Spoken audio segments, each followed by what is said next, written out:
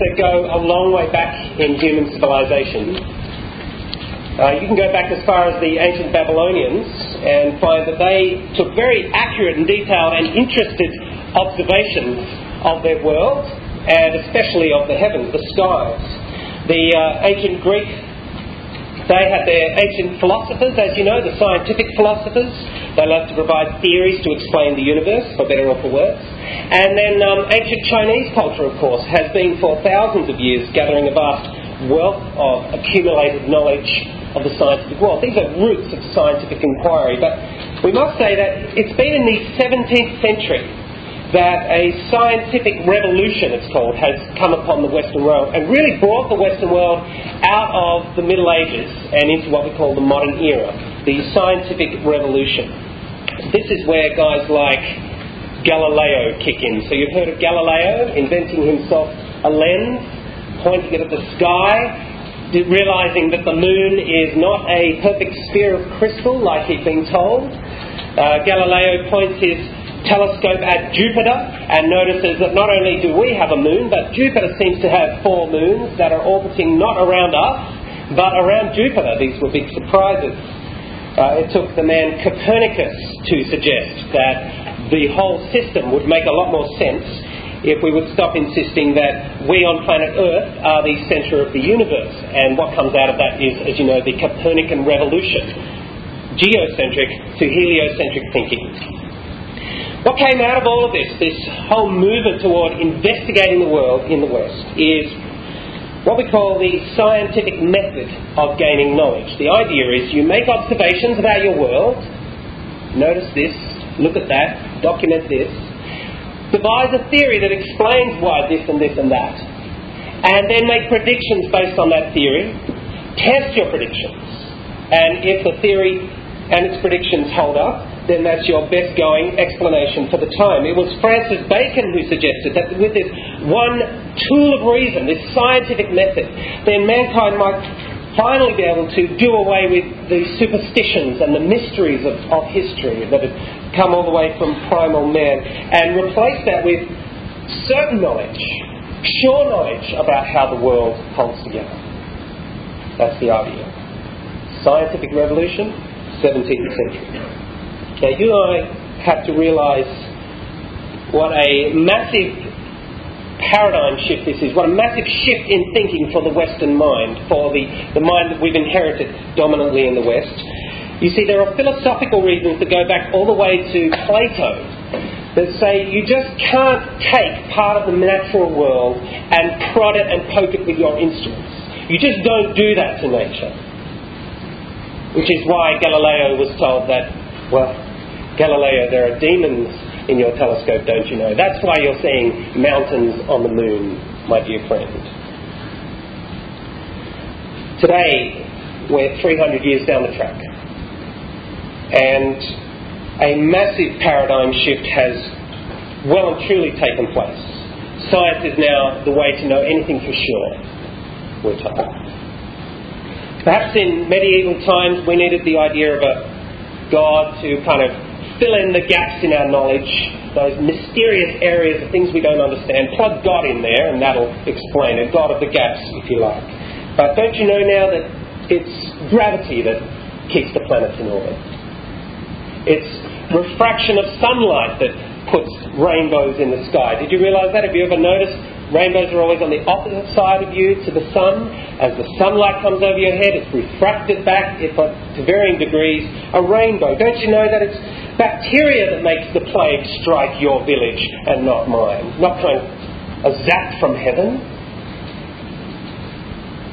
And so as science progresses, this God of the gaps, this mysterious God, kind of evaporates, runs away.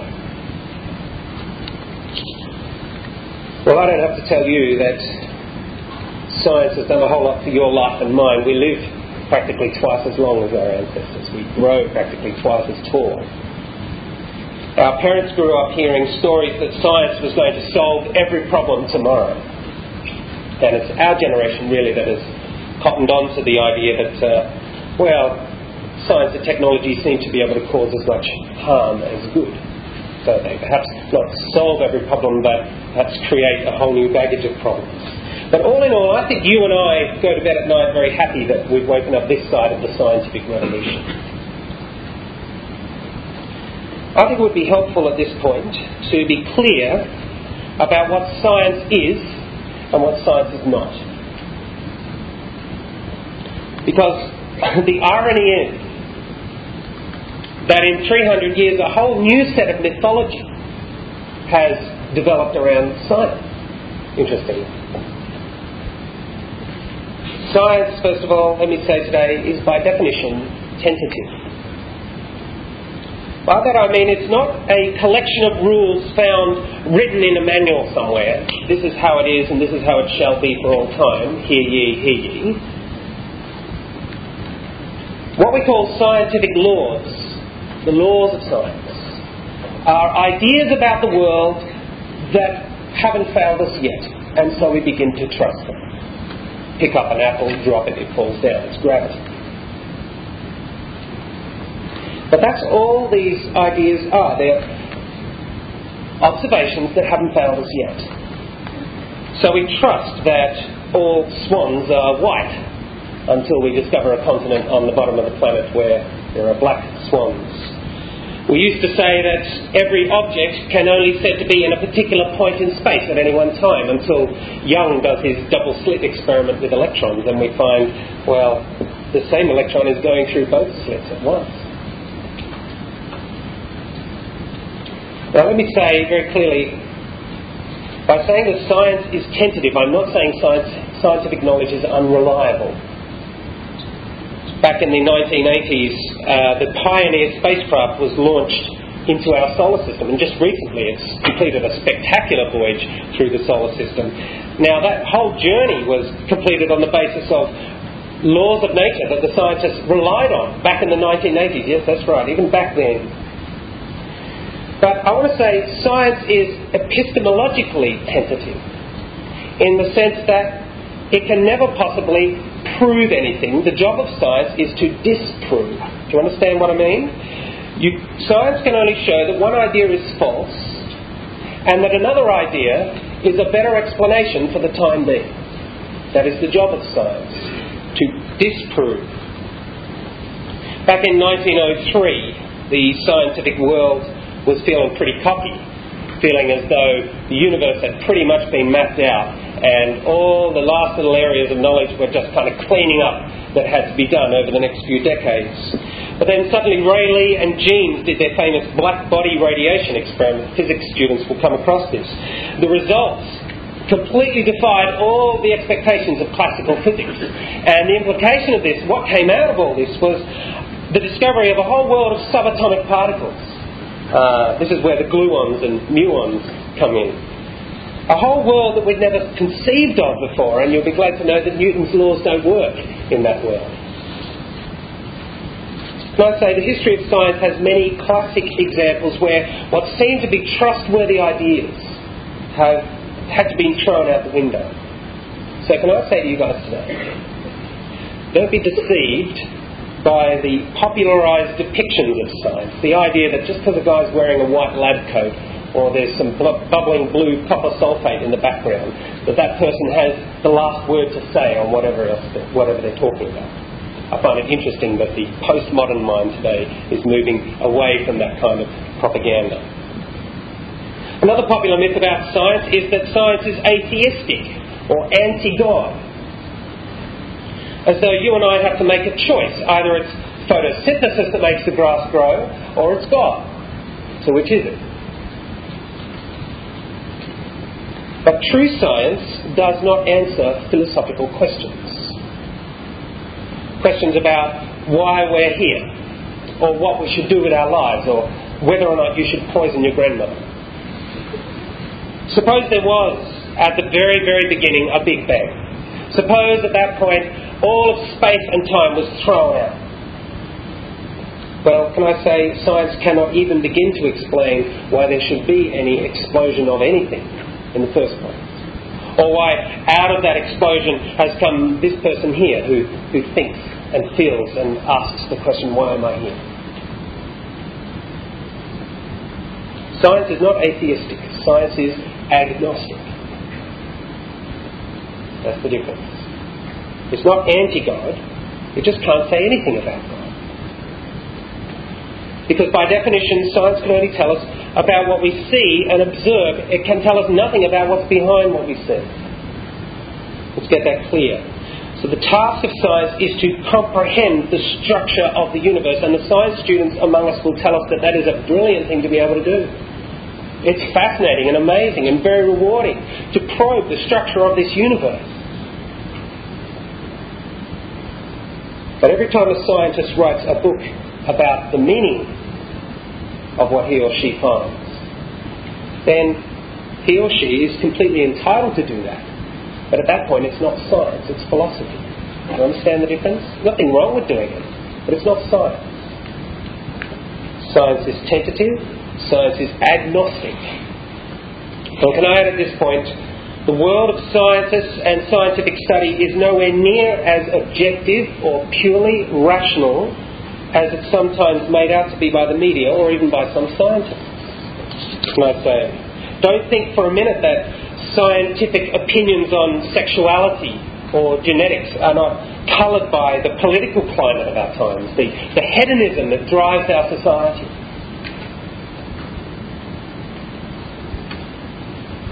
Don't think for a minute that there are no philosophical reasons why some parts of the scientific world are desperate to discover life on other planets.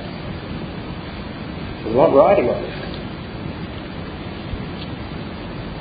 So in theory and ideally, science carries no agenda, but I want to suggest to you this afternoon that there is usually a whole lot riding on that wagon of science, a whole lot more than just straightforward objective knowledge. Science is coloured, I'm afraid. It's just the reality of it.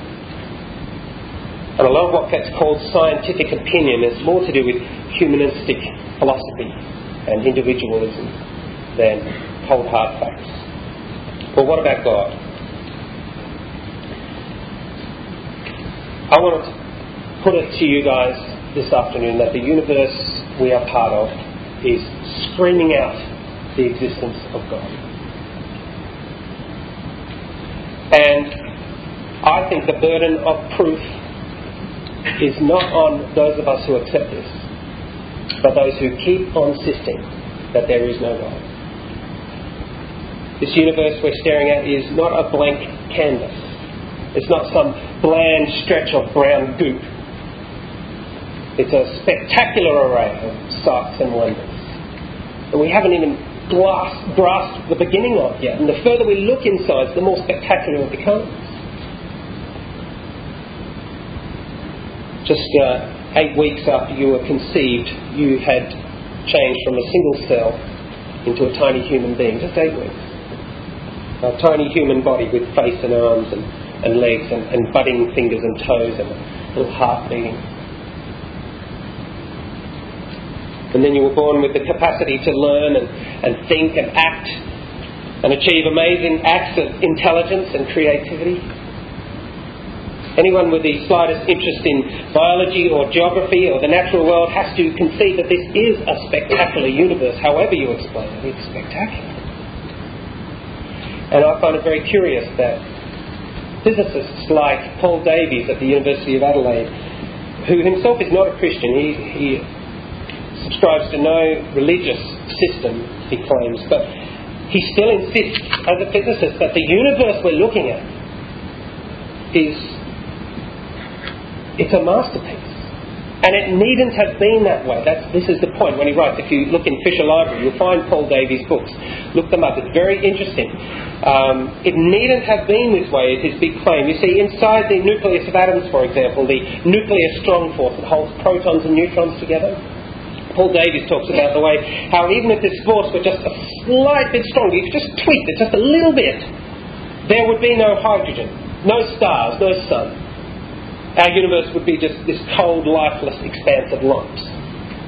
Any weaker than it is, and the whole universe would be a blank canvas of hydrogen atoms. That's the point.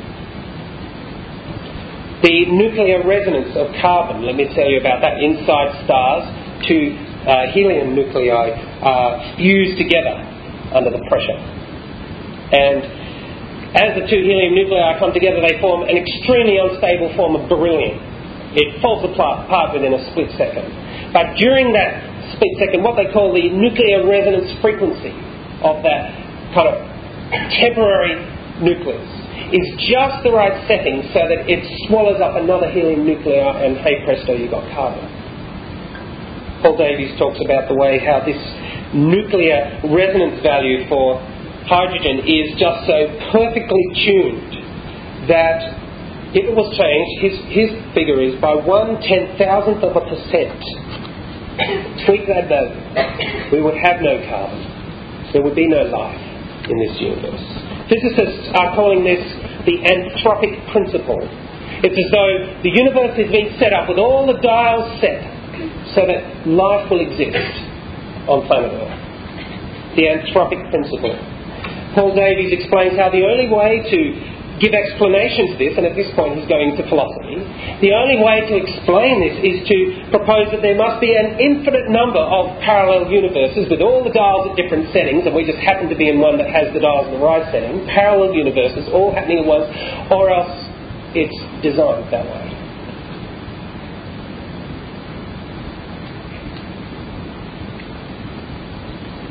People say, I need proof of God's existence. Well, I put it to you today that our very existence testifies to a creator God. Our very existence leaves us, in fact, with no excuse but to acknowledge that we have been made.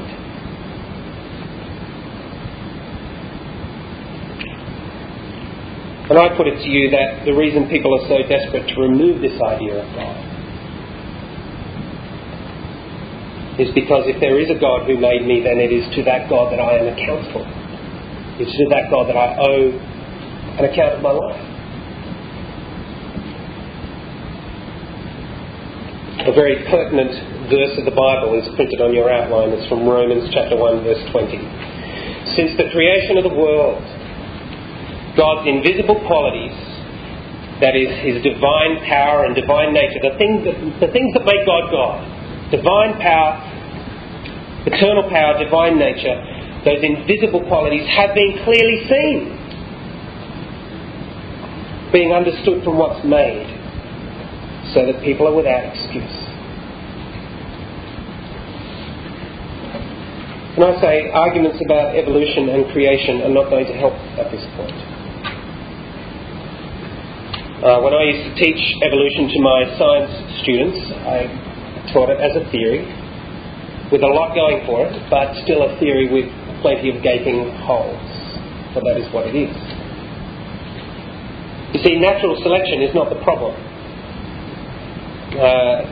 Natural selection is where the different genes in a species give it advantages in its environment. And survival of the fittest makes sure that the good genes get passed on. Natural selection happens. A particular moth, for example, might have genes for black or white colour. And if the bark on the trees is dark, the birds are going to eat the white moths, the black moths survive.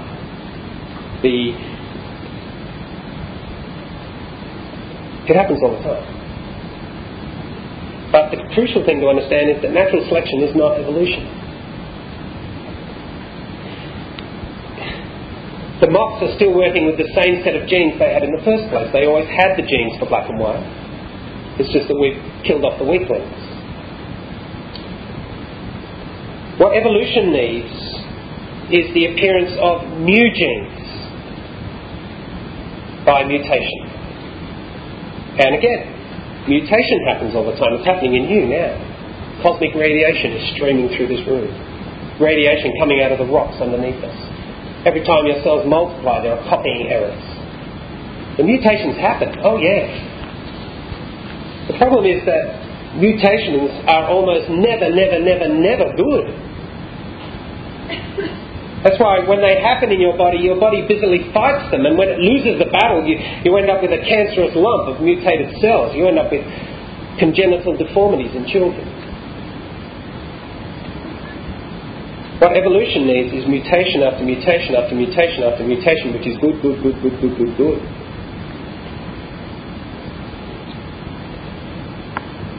And then it needs that individual to pass on those fancy new genes to its progeny. Just think as to how many good mutations it would take for the first eyeball to appear on this planet. Not just one fluky cell that can happen to turn light into electricity, but a whole cluster of cells, a whole cluster of specialised tissues that are able to manipulate and focus. Evolution wants that to happen more than once from scratch. I find that unbelievable. Read some documents that do the math. The kind of probabilities we're talking about here are not called probabilities anymore. They're called impossibilities. And personally, I think it's not surprising that the fossil record isn't showing the transitional forms that it's supposed to. I think the biggest problem with evolution is that it's ridiculously improbable. Just for the first cell to appear in the mud would have to be the most spectacular fluke. You'd have more chance, I would say, of putting the pieces of a Lego man and his friend and his car and his house into a paper bag and shaking it around until they all come together. You'd need 20 different kinds of amino acids for your most basic cell. You need the lightning to strike the mud and literally build hundreds of these amino acids accidentally arranged into the right sequences to make proteins. You need a few hundred of these different proteins to happen to find each other and work together to produce some sort of connection that can reproduce itself. The argument is that when you've got millions of years, well, even the most improbable things happen. I say tell that to the Lego man. Can I say, I don't mean to poke fun. This is a serious theory and a serious attempt. But its biggest problem is its sheer improbability. I think it takes a lot of faith to believe it. And I also say at this point, I think it's possible that the evidence may turn up for evolution. The evolutionary process may be shown to be undeniably true. But personally, I don't think that would be a problem for the Bible either. This is my personal view. Christians in the past have tried to make Genesis into a lab report. But I think the first chapters of the Bible are written to explain to us who made us and why, not how and when. There's a poetic form to the words. There's a different order of creation in the first chapter and the second chapter, deliberately done with a deliberate theological point to it. And personally, I think there seems to be a definite polemic to Genesis, as though it's written specifically to combat the other creation accounts that went around the ancient world at the time, of which we have many copies. That's a personal reckoning. I think it's entirely possible that the God described in the Bible could create this world in 6 days or in an instant. Entirely possible. But the more I look at the world, the more I think that Genesis doesn't have to be read that way. And I think that's fine to use our observations to work out what the Bible is not saying. That's a personal view. But what Genesis does affirm loudly and clearly is that you and I are not gigantic flukes. You're not a bag of chemicals sitting here this afternoon waiting to return to dust. And I think you know that.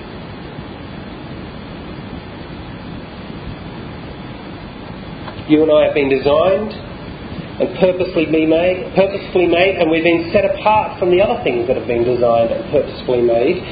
In a sense, we have a responsibility to acknowledge the one who made us in the way that horses and jellyfish and igneous rocks just can't and won't. You and I can. We should. The tragedy is that this is the very thing we do not do, you see. Day after day we wake up and live as though there's nothing more to the universe than the four walls around me. Nothing more to my life than gossip and footy scores and my career. And you and I are part of a society that deliberately suppresses and refuses to think about the obvious truth that we are created beings. You would think, wouldn't you, that a foolishness and an arrogance like that would make you and I culpable before this God. You would think so. You'd think there'd have to be some kind of reckoning, some kind of justice against that kind of defiance. A defiance that rubs runs so deep in our human psyche. The kind of defiance that you and I know well. It prickles your conscience, doesn't it? It's the sting of regret and guilt and shame. That's where you know it. The Bible describes that as a defiance of Creator God. The good news in the Bible is that the God who creates also reveals, shows His face again. And the claim of the New Testament is that the spectacular life of Jesus, a spectacular life, showed that He came from God. He came from, if you like, outside the universe. And He came to save. Died a horrible death, you can read about it. A horrible death on behalf of those who arrogantly ignore their Creator God. A death that can see even the guilt of that paid for. A death that can bring forgiveness. This is the claim of the New Testament. The New Testament goes on to claim that the resurrection of Jesus from the dead, coming out of a grave, yes, a dead man starting to breathe again, that's right. It double underlines His identity. But this man is even the key to the eternal destiny of people. What can a scientist say at this point? Well, he can say nothing to the life of Jesus. Any historian will tell you there was a man who lived and died 2,000 years ago. His name was Jesus. But could He possibly have come out of a grave, got up from the dead? And the most the scientists can do at this point is collect up hundreds of dead bodies, bring them into the lab, check their vital signs for 3 days and conclude, no, dead men don't rise. But what the New Testament is claiming is that He was no ordinary man, and unfortunately we don't have any more sons of God to bring into the lab.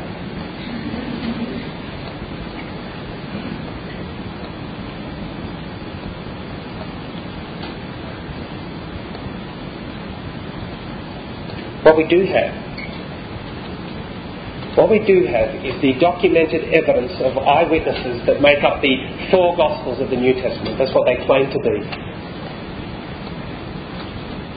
And what we do have is historical evidence both inside and outside of the pages of the Bible to say that in the first century a small band of uneducated fishermen and their friends were one minute bewildered and confused over the death of their leader, and overnight literally became bold and determined band of preachers claiming that this guy had risen from the dead, risking their lives, in fact giving their lives for that claim, which was either true or a lie, giving their lives for that. Claiming that after his body was placed in a tomb, he appeared to them. What a true scientist should do at this point, what a scientist should do, is ask if there really was such a man, such a one-off person in that first century. Someone who was not just human like we, but somehow divine, somehow connected to the outside.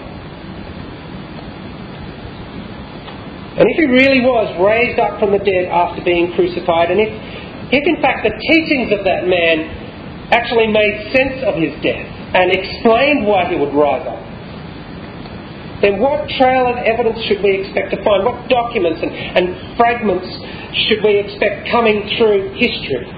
What ripples should we expect to see over 2,000 years? Exactly the documents and the fragments we do see, surely.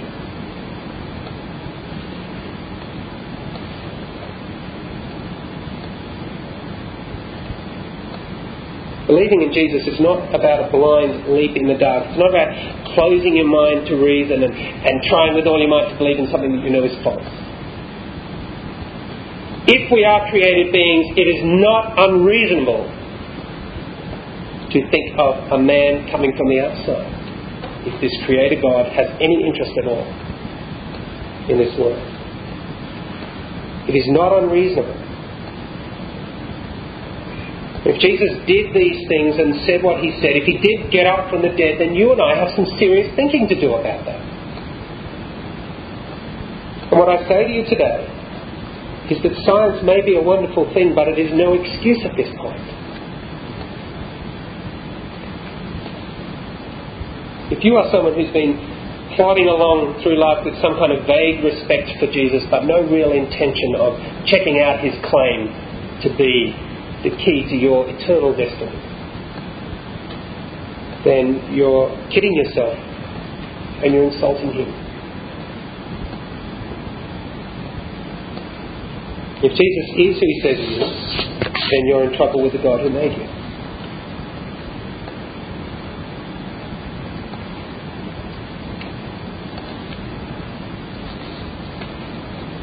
The picture of God offered in the Bible is nothing like the vague and mysterious God of the gaps in the medieval times. The God that kind of wafts benignly in the gaps of our knowledge. The God revealed in the Bible and in the life of Jesus stands outside and independent of everything else that he's made. Photosynthesis, plate tectonics, nuclear fusion, they're all his. Which is what makes being a Christian scientist perfect sense. And human history belongs to this God, is the claim of the Bible. So that he doesn't just stand back from this creation wondering how it's all going to turn out and wondering perhaps if he's created a monster. But this God is front-footed and purposeful and involved. He not only creates but reveals himself in that creation and makes promises and assurances about how things will be. And the promise to you and I in the New Testament, if it's reliable, is that those who will humble themselves before this God and acknowledge Jesus as the one he has sent, turn from living a life of ignoring him to a life of following him, then those people will find in him forgiveness and joy and eternal life. That is the promise. And they too will rise up from the dead as Jesus did. That is the promise.